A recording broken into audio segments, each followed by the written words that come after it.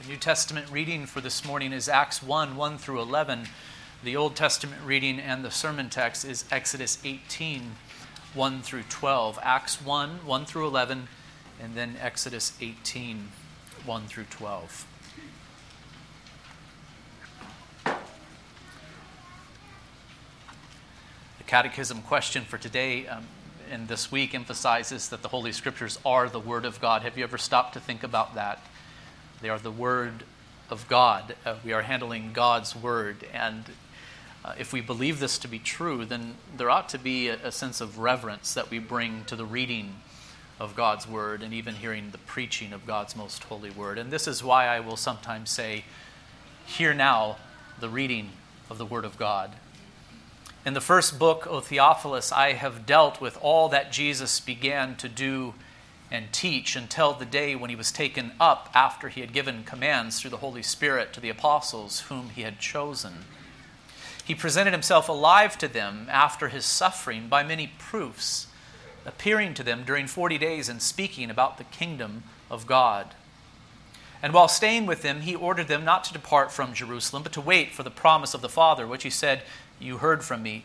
For John baptized with water, but you will be baptized with the Holy Spirit not many days from now." So when they had come together, they asked him, "Lord, will you at this time restore the kingdom to Israel?" He said to them, "It is not for you to know times or seasons that the Father has fixed by his own authority, but you will receive power when the Holy Spirit has come upon you, and you will be my witnesses in Jerusalem and in all Judea and Samaria and to the ends of the earth."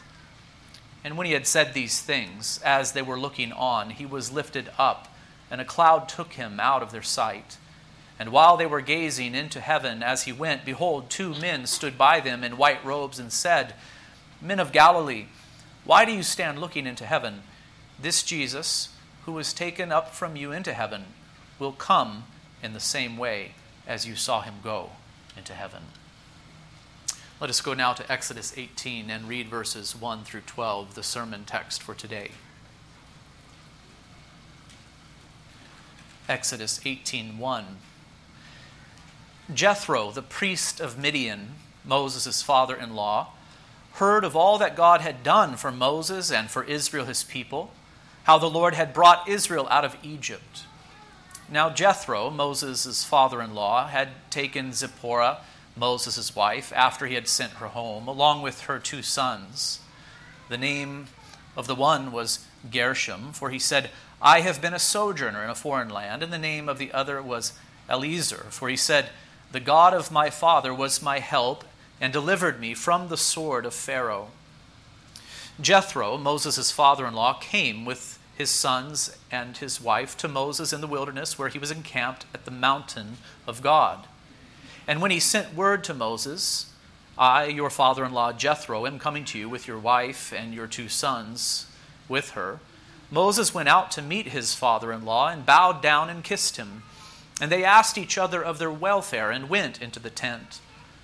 Then Moses told his father-in-law all that the Lord had done to Pharaoh and to the Egyptians for Israel's sake, all the hardship that had come upon them in the way, and how the Lord had delivered them. And Jethro rejoiced for all the good that the Lord had done to Israel, and that he had delivered them out of the hand of the Egyptians. Jethro said, "Blessed be the Lord, who has delivered you out of the hand of the Egyptians and out of the hand of Pharaoh, and has delivered the people from under the hand of the Egyptians. Now I know that the Lord is greater than all gods, because in this affair they dealt arrogantly with the people." And Jethro, Moses' father-in-law, brought a burnt offering and sacrifices to God.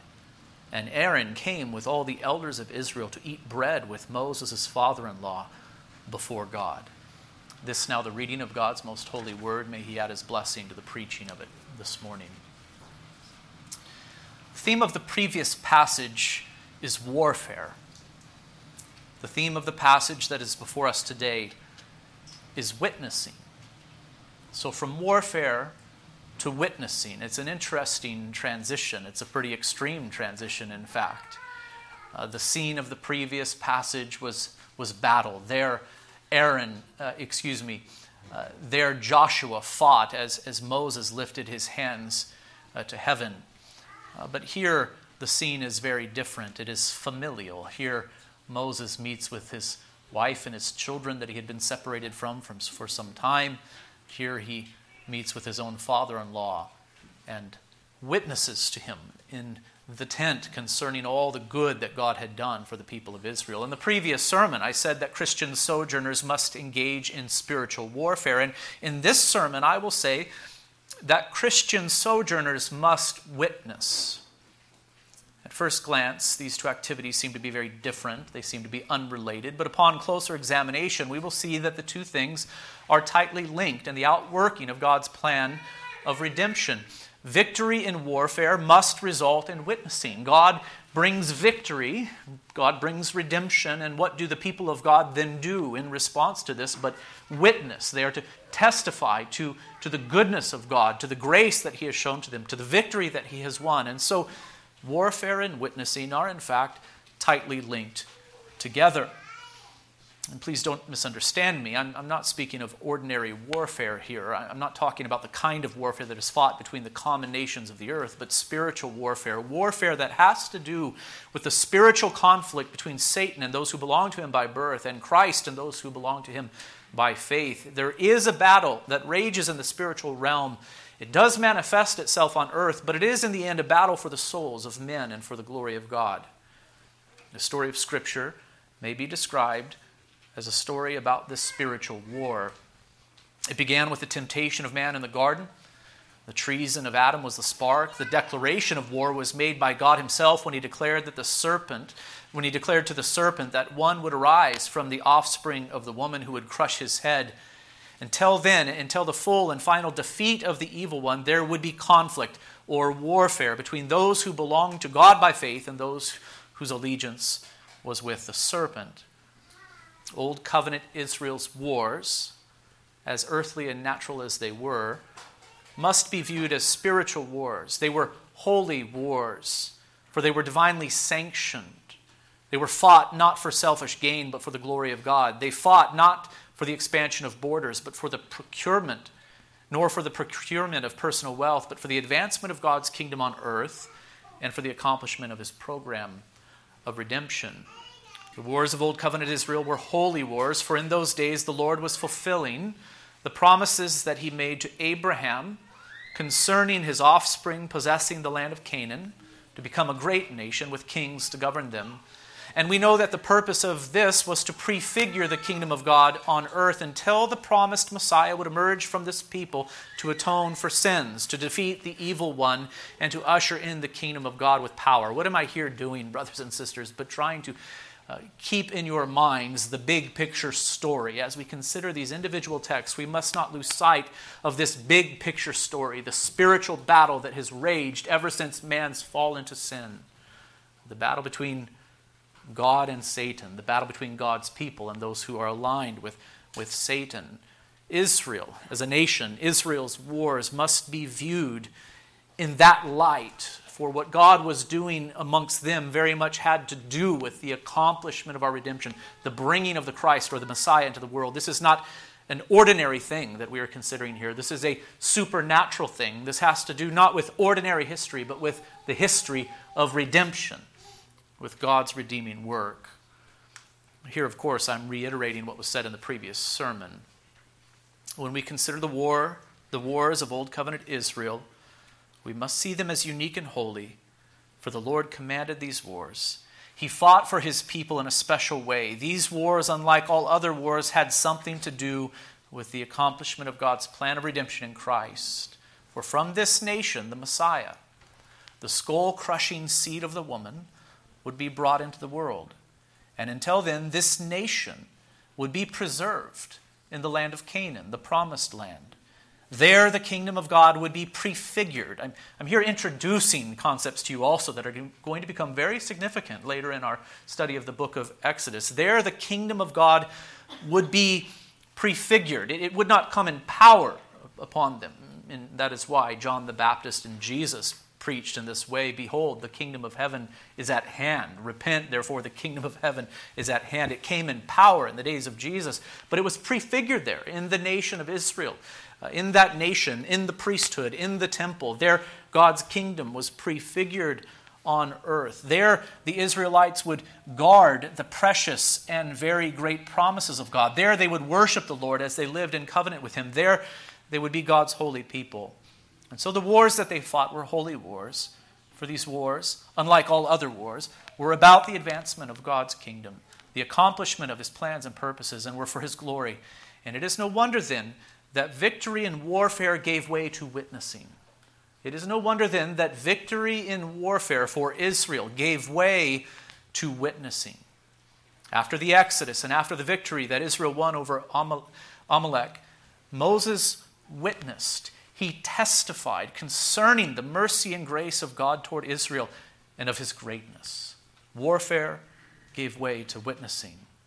And brothers and sisters, if Moses was moved to witness or to testify concerning the grace and greatness of God after Israel's deliverance from Egypt and Joshua's victory over Amalek at Rephidim, how much more so ought we be moved to witness or to testify concerning the grace and greatness of God now that He has delivered us from the domain of darkness, from bondage to sin and the fear of death, through Jesus' victory over the evil one on the cross. That is the point of today's sermon. If Moses was eager to witness concerning the redemption that was accomplished in his day, the redemption of Israel from Egypt, and the earthly victories that were won through Joshua, how much more so should we be eager to witness concerning the good news of Jesus Christ, that Jesus, the second Joshua, has come to deliver us not from Egyptian bondage, but from bondage to sin, from Satan, from the fear of death. The victory that Christ has won is infinitely greater. We should therefore be even more eager to witness or to testify concerning the goodness of God, His grace and mercy, the victory that He has won, the salvation that has been made available to us through faith in the Messiah, who has emerged from Israel in the fullness of time. I alluded to this in the previous sermon. I think now would be a good time to state it explicitly. Jesus is the Greek pronunciation of the Hebrew name Joshua.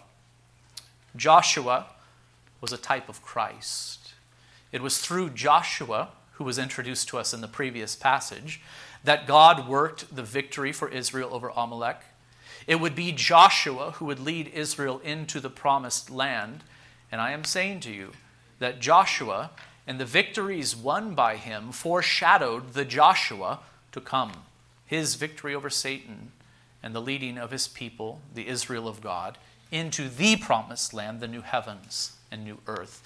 The first Joshua and the victories he won was a picture, a foretaste, a foreshadowing of Jesus, the second Joshua. The second Joshua is much greater than the first. The victory that the second Joshua has won is much greater than the first. And so we must be found rejoicing in him and testifying concerning the grace of God that has been shown to us in him. Again, I ask, if Moses was eager to witness concerning the earthly deliverance and victory that God has worked for Old Covenant Israel, how much more should we be eager to witness concerning the eternal deliverance and victory that God has worked for his elect through Jesus the Christ? So then, the first and main point of the sermon is this: Christian sojourners must witness. Christian sojourners must witness.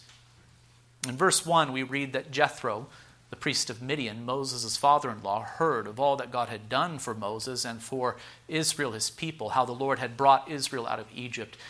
We were introduced to Jethro for the first time way back in 2:18 of the book of Exodus. In that passage, he is called by the name Reuel. After that, he is called by the name Jethro. These are two names for the same man. Moses married Jethro's daughter after he took refuge with him after fleeing Egypt as a relatively young man. You remember that whole part of the story, I hope. Moses lived in Jethro's clan for a very long time. He tended his flocks. In fact, this was what Moses was doing when the Lord spoke to him in the burning bush and called him to act as the deliverer of his people. He was tending to Jethro's flocks. Undoubtedly, Moses had told Jethro about the Lord God, I'm sure that he communicated to him the same truths that are contained for us in the book of Genesis. Please track along with me here. We need to consider this little story today in light of the whole of the Pentateuch. Genesis, the story of Genesis, and also Exodus. We need to understand that Moses wrote these books. Don't forget that. And I am saying, undoubtedly, Moses had told Jethro in those many years that he lived in his midst, he had told him about the Lord God. I'm sure he communicated to him the same truths that are contained for us in Genesis. He testified that the Lord was the creator of heaven and earth, that he had created man upright and entered into a covenant with him, but that man fell. Surely Moses told Jethro, along with his wife and children, about the promises made to his forefathers, Abraham, Isaac, and Jacob. And certainly Moses reported to Jethro about the call of God that was upon him after his encounter with God in the burning bush. I think we are to assume that everything that was in Moses' mind and heart concerning the history of his people was shared with Jethro in those many years that he spent with him. But up to now, there is no indication that Jethro believed in Yahweh. There is no indication of it. The scriptures say that Jethro was the priest of Midian. He was concerned with matters of worship, therefore. He was viewed by his people as a spiritual leader. What exactly were his beliefs? What did the priest of Midian believe? What did he teach? We don't know for sure. We might wonder just how pure or false the religion was that he promoted. But here it seems that the Lord has gotten his attention. Jethro heard of all that God had done for Moses and for Israel, his people, how the Lord had brought Israel out of Egypt. How did Jethro hear about it? I suppose it could be that Moses sent messengers to him, but it may also be that the word had naturally spread to him concerning what the Lord had done to the Egyptians and to the so-called gods of Egypt. We know that the word had spread to surrounding nations, for other passages say that they trembled as Israel drew near to them. So the fame of God had spread to the other nations quite naturally in those days, and perhaps it came to Jethro also. And Jethro came to Moses having heard of what the Lord had done for Israel to deliver them, and he brought his daughter and grandsons, that is to say, Moses' wife and children, with him. Another question that we might wonder about is this: why was Moses separated from his wife and children? Why was he separated from them?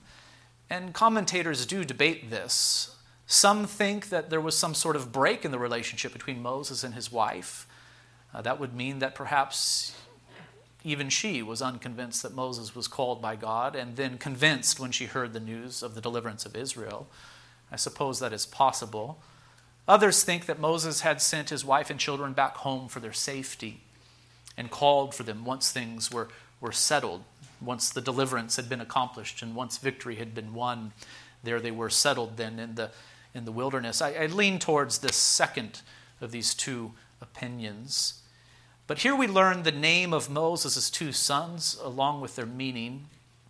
Verse 3, the name of the one was Gershom, for he said, I have been a sojourner in a foreign land. And the name of the other was Eliezer, for he said, the God of my father was my help and delivered me from the sword of Pharaoh. Names are very significant. They're important in this culture and in the scriptures. Gershom sounds like the Hebrew word for sojourner, and so his name was to function as a perpetual memorial to the fact that Moses himself had been a sojourner all his life and was a sojourner now along with Israel. Eliezer means my God is help. What a beautiful name that is. And so Eliezer's name was a perpetual reminder to the faithfulness of God towards Moses and to the people of Israel in general. So then Jethro journeys to Moses as they encamped at the mountain of God, that is near Sinai, and he brought Moses' wife and children with him. I think you would agree with me that the scene is very sweet. It's a blessed reunion after a long time of separation. And Moses must have been very pleased to see his wife and children. But notice the story does not focus on that. The details of their reunion, they are mentioned to us rather factually. But the story here focuses upon Moses' interaction with his father-in-law Jethro, the priest of Midian. I think this is very significant. The point is not to downplay the joyousness of the reunion between Moses and his wife and children, but to emphasize the interaction between Moses, the prophet and priest of Israel, and Jethro, the priest of Midian. So here we have two priests standing with one another, Moses and his father-in-law, Moses, the priest of Israel, and also Jethro, the priest of Midian. Moses went out to meet his father-in-law and bowed and kissed him, and they asked each other of their welfare and went into the tent. Then Moses told his father-in-law all that the Lord had done to Pharaoh and to the Egyptians for Israel's sake, all the hardship that had come upon them in the way, and how the Lord had delivered them. They had a conversation there in the tent. In other words, Moses witnessed to Jethro. He testified concerning the redemption that the Lord had accomplished for Israel. And I want you to notice these things. One, Moses' witness was not forced, but was natural. He greeted his father-in-law in an honorable way. He invited him into his home, and he spoke naturally to him while sitting around the table, as it were. They didn't sit around tables like we do, but I think you get the point. He witnessed to him in a very natural way. And brothers and sisters, we should be eager to testify concerning the redemption that Christ has accomplished for us. And in my experience, it is best when we testify in a natural way instead of a forced way. I think, brothers and sisters, we need to learn or remember to simply be friendly, to be kind and hospitable to others, to develop relationships with others, so that we might truly love them in a sincere way, but also find opportunity to speak of the grace of God with them concerning Christ and all that he has accomplished for us. We are to honor Christ the Lord as holy, always being prepared to make a defense to anyone who asks a reason for the hope that is in us, yet we are to do it with gentleness and with respect. Moses did that very thing here with his father-in-law. He spoke to him naturally. He spoke to him respectfully. He testified to the goodness of God in a gentle and respectful way. 2, Moses told the story of redemption. What exactly did he say to Jethro? What exactly did he say to Jethro? We don't know for sure, but I think there is very good reason to believe that what he said to Jethro was set against the backdrop of the story of Genesis 2. I've already touched upon this, but what God was doing for Israel to redeem them from Egypt, we know this already from our study of the book of Exodus. What God was doing for Israel to redeem them from Egyptian bondage can only really be understood against the backdrop of the story of Genesis. Okay, God is going to pull this people out of Egyptian bondage, but where did this people come from, and why does he care for them at all? Why is he doing this? The redemption of Israel from Egypt can only be understood against the story that is contained for us in the book of Genesis. And so I have said, I think it is safe to assume that Moses had already communicated the message of creation, fall, and the promise of redemption to Jethro. And now as they meet together in the tent near Sinai, I assume that Moses told Jethro a story similar to the very one that we now have contained for us in the book of Exodus.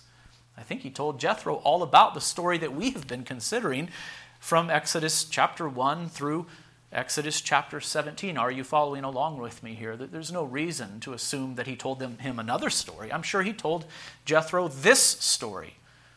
Moses is the author of both Genesis and Exodus, not to mention Leviticus, Numbers, and Deuteronomy.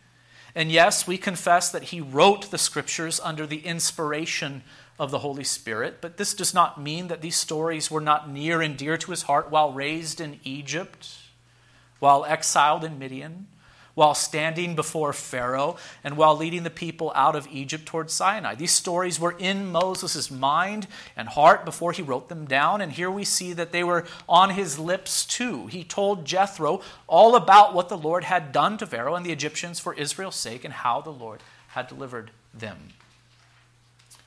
Brothers and sisters, I ask you this: do you know the story of redemption? Are you familiar with it? So familiar with it that you could sit at a table with someone and articulate to them the history of what God has done to redeem us from our sins?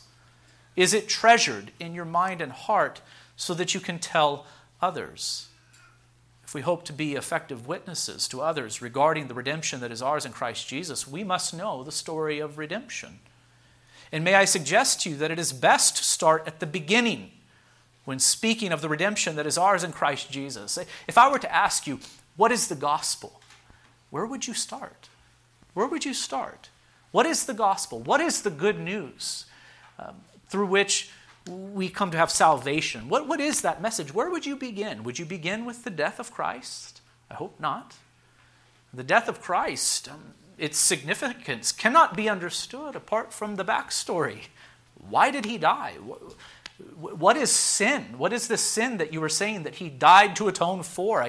I don't understand it. If someone is unfamiliar with the Scriptures, they will not comprehend the significance of the death, burial, and resurrection of Christ. It will just seem like a disjointed fairy tale or myth to them. But when you explain to them the significance of the death, burial, and resurrection of Christ, his ascension to the Father's right hand in the context of the totality of Scripture, then it makes sense. This is why Christ came. This is why he lived as he did, and this is why he died. So I am saying to you, we must be familiar with the story of redemption. It is best to start at the beginning when speaking of the redemption that is ours in Christ. It is very difficult, if not impossible, to understand the truth about who Christ is and what he has accomplished without the backstory. And so testify to the hope that is in you by starting with creation and the fall. After that, you may tell people about God's gracious plan of redemption. Moses had the promises of God concerning Christ, and he witnessed God's redeeming power displayed before his very eyes. But we have something greater. We have the fulfillment of those promises now. We have received the good news about the accomplishment of our eternal redemption through the life, death, and resurrection of the Messiah, Christ Jesus, our Lord. And so I'm saying that, brothers and sisters, we are to tell that story. We are to tell people about creation, fall, and redemption. Our redemption was prefigured in the Exodus, but realized in the cross of Christ. Tell people about that and urge them to repent and believe upon the Messiah. 3, Moses told Jethro about all the hardship that had come upon them in the way. I really appreciate that little statement there. Not only did Moses tell Jethro about all of the good that God had done for Israel and about his great power, he also emphasized the hardships too. What hardships? Well, they must be the hardships that are recorded for us in the pages of Exodus. I'm thinking of the lack of faith regarding water and food. I'm thinking of the perpetual grumbling. Remember, Israel grumbled all along the way. And even the threats against Moses' life from the people of Israel as they grew discontent and angry. Included in these hardships must also have been the assault of Amalek. The Lord had delivered Israel from Egypt and from all these hardships. It was the Lord who did it, despite Israel's weaknesses. And here Moses testifies to the Lord's powerful provision. Brothers and sisters, when you witness, do not be afraid to highlight the hardships that you have endured and to place emphasis even upon your own weaknesses and failings. The truth is this: we are weak, but he is strong. And when we testify concerning the salvation that is ours in Christ Jesus, we must tell the truth, brothers and sisters. Moses told the truth about Israel's lack of faith, their fear, and his also. The weakness of their military, the weakness of his own arms there as he stood up on the mountain to support Joshua in the battle as he interceded on behalf of Israel. He couldn't even hold his own arms up, He had to be supported by others. I think Moses told this story. Why, though? Why did he tell it? Why did he include the hardships that they faced along the way? I think it is this: to give glory to God. To say without a shadow of a doubt that this was the Lord's work, not ours. Our military was so weak, we would have been obliterated, Jethro.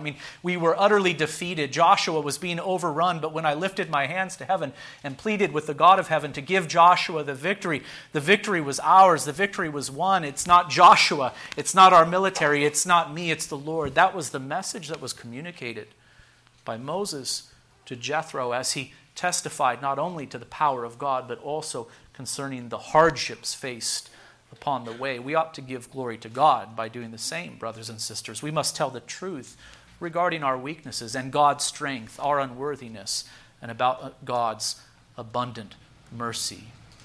And so I ask you, will you witness? Will you witness? And I'm saying that we must.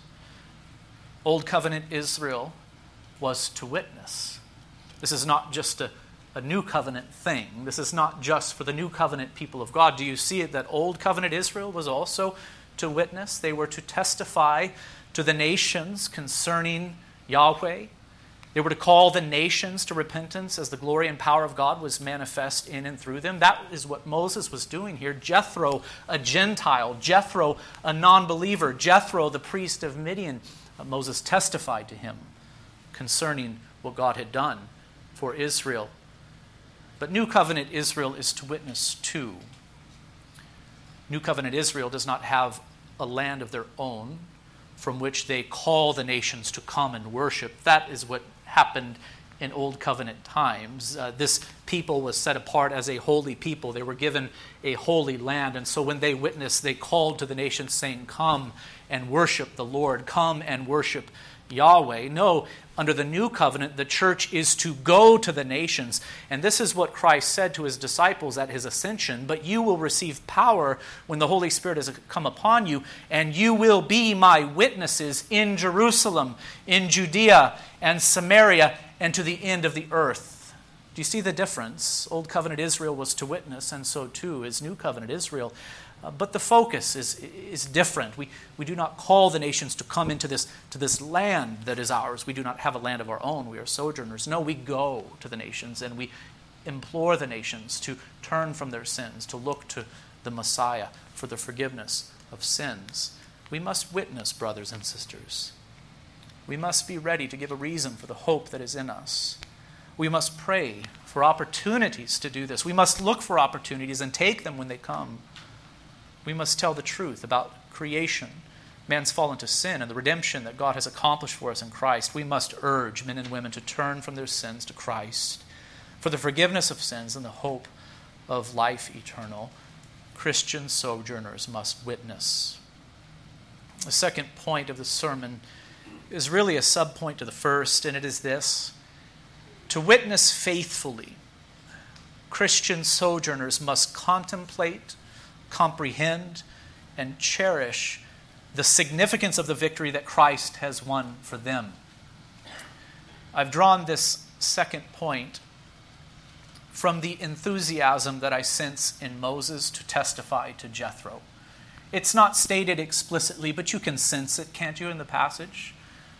Here Moses receives his wife and his children back, and that must have been a wonderfully joyous thing. But what is the emphasis upon the text? He bows down before Jethro, he greets him, asks of his welfare, invites him into the tent, and the sense that you get, and especially when you consider Jethro's response, which we will come to in just a moment, is that Moses was eager to testify concerning this good news. He had contemplated the significance of the redemption that Israel had experienced.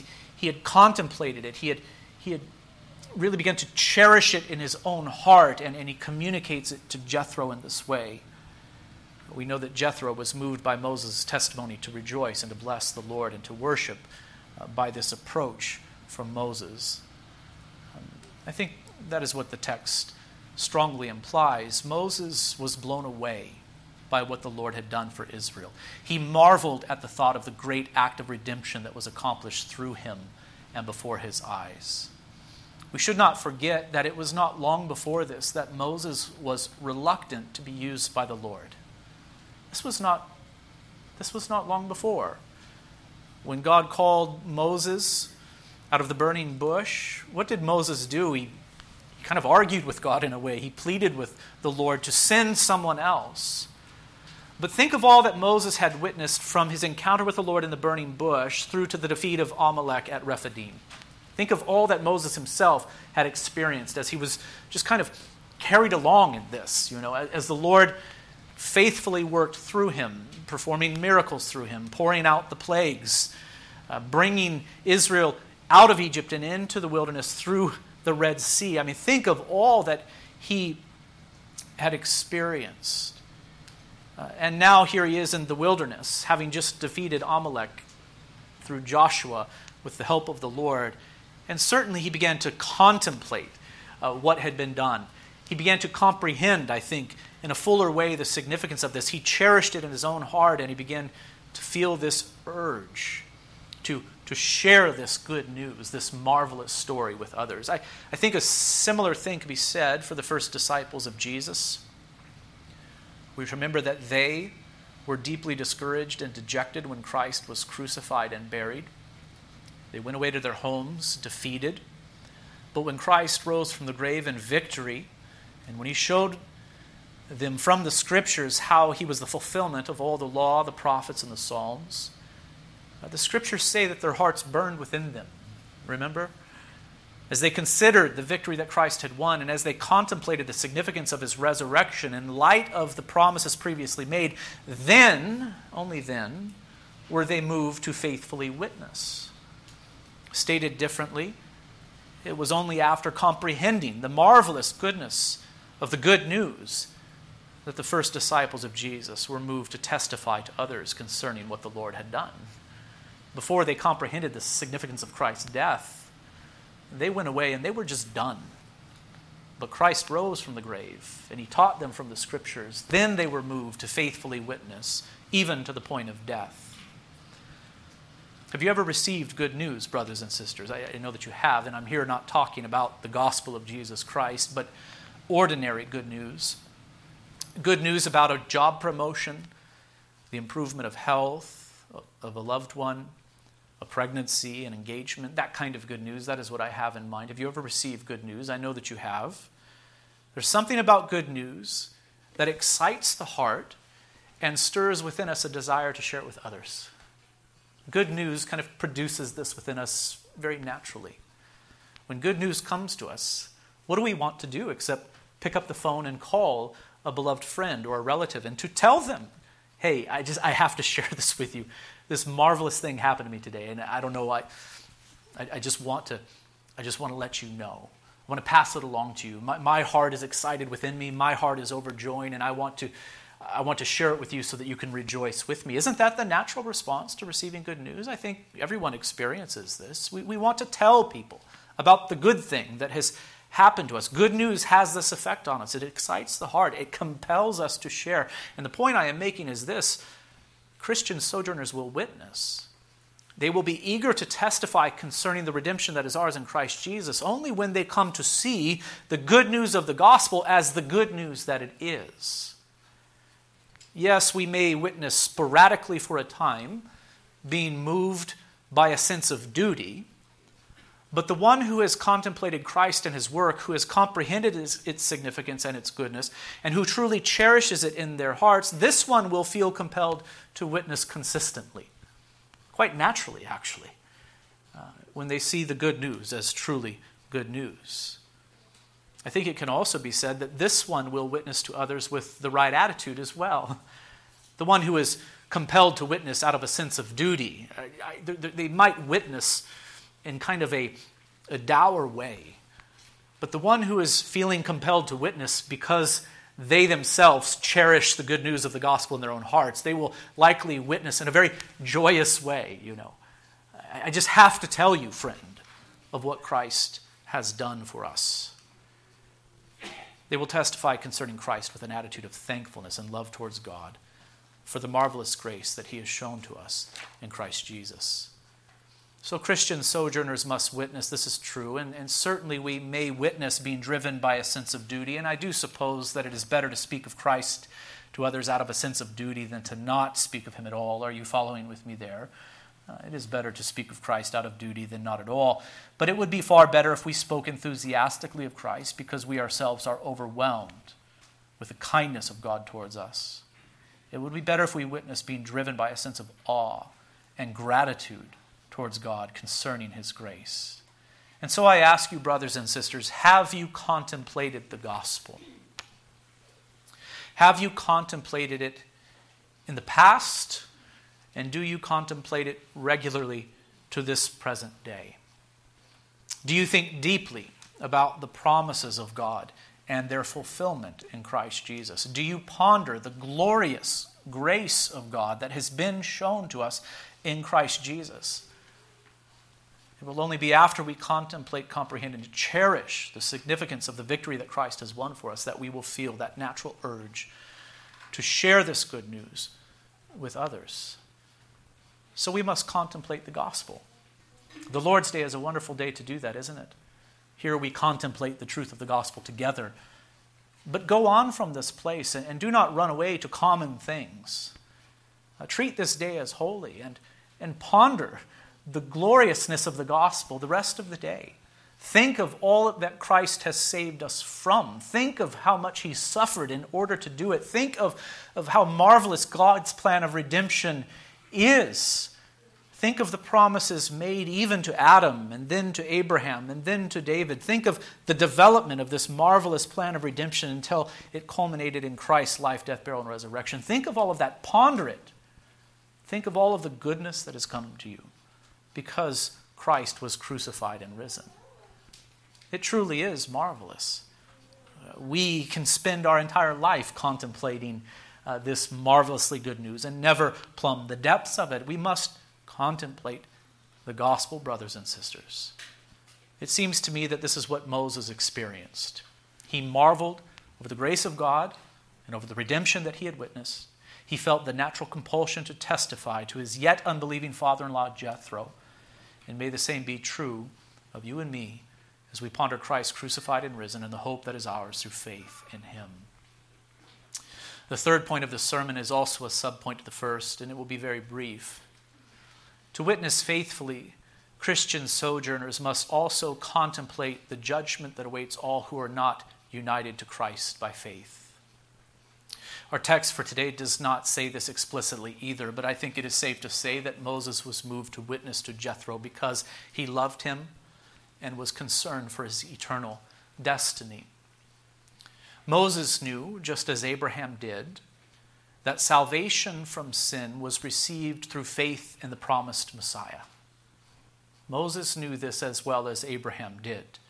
Moses knew that the Israelites' redemption from Egypt was not the full and final redemption that the Christ would accomplish, but was a small step forward, a partial fulfillment of the promises made to Abraham, and a foretaste of the salvation that was to come.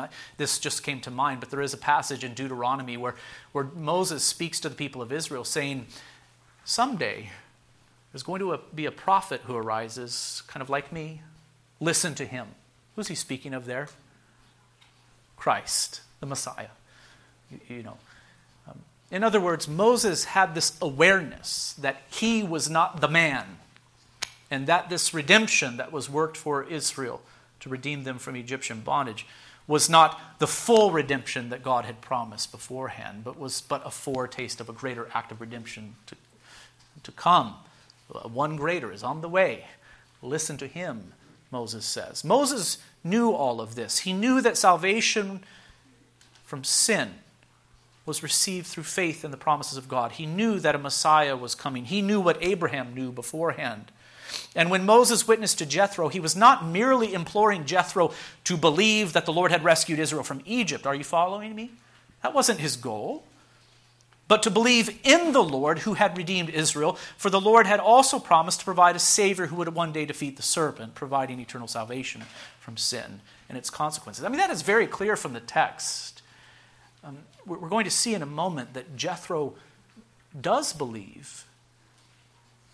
And he rejoices in the redemption that was accomplished for Israel. But what does he do also? He worships. He worships Yahweh. He worships the Lord. So there's something more going on here than just Moses saying to Jethro, hey, look at what God did for us, earthly speaking. I just want to share the good news with you. No, we're going to see it in a moment. Moses was also imploring Jethro to worship Yahweh, to worship him, to put his trust in him. What compelled Moses to testify concerning the Lord's redemption? First, he himself marveled over the victory the Lord had won. Second, I believe it was his true concern for the soul of his father-in-law. Stated differently, Moses was moved to witness by his love for God and his love for his fellow man. Brothers and sisters, I've exhorted you to comprehend or to contemplate the glory of the gospel of Jesus Christ so that you would see it as the marvelously good news that it is and thus be compelled to speak of it to others. And now I'm compelling you to contemplate the fate of those not in Christ. The scriptures are clear. Those not in Christ will be judged for their sins. According to Jesus, they will be cast into the outer darkness. In that place there will be weeping and gnashing of teeth. This too should motivate us to witness. The fourth and final point of the sermon today will also be brief. It is this: the goal of witnessing is the worship of God through Christ Jesus. We do not witness to convert sinners to believe in the existence of God merely, nor do we witness to make men moral, nor to move them to have our political views or something like that. No, we testify to others concerning Christ and the victory that he has won for us, so that men and women, boys and girls, would turn from their sins, believe upon Christ, be reconciled to God through faith in him, and give him the worship that is due his name. That is the aim of all of our witnessing. This is the goal. Yes, it is true, for it to happen, the Spirit of God must work upon the hearts of men to regenerate them. But this is our aim, the worship of God. And so we pray that God would do his work in the hearts of men as we are faithful to do ours by telling others of the glories of Christ and compelling them to turn from their sins to Christ and to give worship to God. It is truly marvelous to consider how Jethro, the priest of Midian, responded to Moses' testimony concerning the redemption the Lord had worked for Israel. Jethro said, listen carefully to his words, Blessed be the Lord, who has delivered you out of the hand of the Egyptians and out of the hand of Pharaoh, and has delivered the people from under the hand of the Egyptians. So Jethro, this priest of Midian, blesses Yahweh. Now I know, he says, that the Lord, Yahweh, is greater than all gods. Now I know it. Because in this affair they, the Egyptians, dealt arrogantly with people. And Jethro, Moses' father-in-law, brought a burnt offering and sacrifices to God. And Aaron came with all the elders of Israel to eat bread with Moses' father-in-law before God. This is phenomenal. What a marvelous picture this is. It's not just that Jethro believed Moses' report concerning the redemption.